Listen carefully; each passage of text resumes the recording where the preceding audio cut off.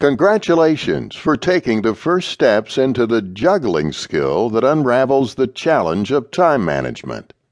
In today's world, home life and work overlap more and more, with technology demanding your attention in real time. How is it possible to get through the day with all of the demands and expectations constantly presenting a deadline?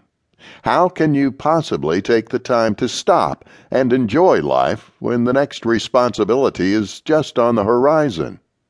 If you are one of the thousands struggling with this challenge, then 8 Laws of Time Management is ready to bring you some answers that come from the wisdom of our brilliant American grandfathers and wisdom from the mind of a teacher beloved by millions. If you are a follower of the 8 Laws series, then you will be looking forward to the focus treasure for this volume. A focus treasure is an American patriot on whom we will draw insight with their words and life experiences, and we will think about how that person relates to the lesson pertaining to the topic of the book. For the 8 Laws of Time Management, there is a man who knew much about the importance of seizing every moment. Rabbi Menachem Schneerson. Focus Treasure. Menachem Mendel Schneerson.